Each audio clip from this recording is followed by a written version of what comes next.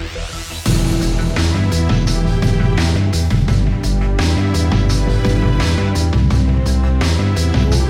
to an Energy Live News podcast.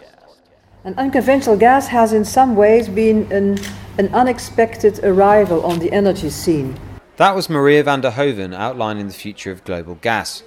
The International Energy Association chief was speaking in London last week about the role it is likely to play in the coming years. These resources have been known for about decades, but lay largely untouched as they were widely considered too difficult and too expensive to develop. But technology is unlocking this reserve, most visibly in North America, where the surge in shale gas production over the past decade has had dramatic consequences for energy markets, not only in North America but around the world. But how important a role will gas play in the world's future? I spoke to her about why it's being taken so seriously.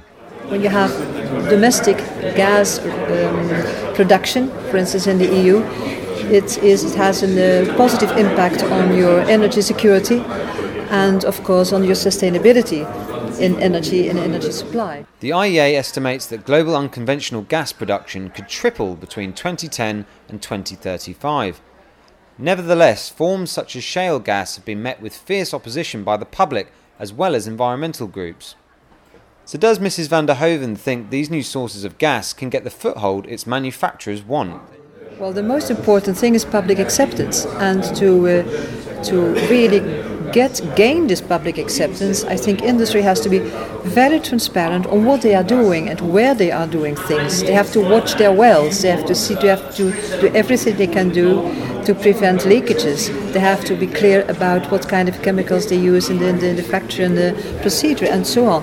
As gas production is likely to ramp up in the UK following the draft energy bill, is there any place for it when the UK needs to decarbonise its energy sector?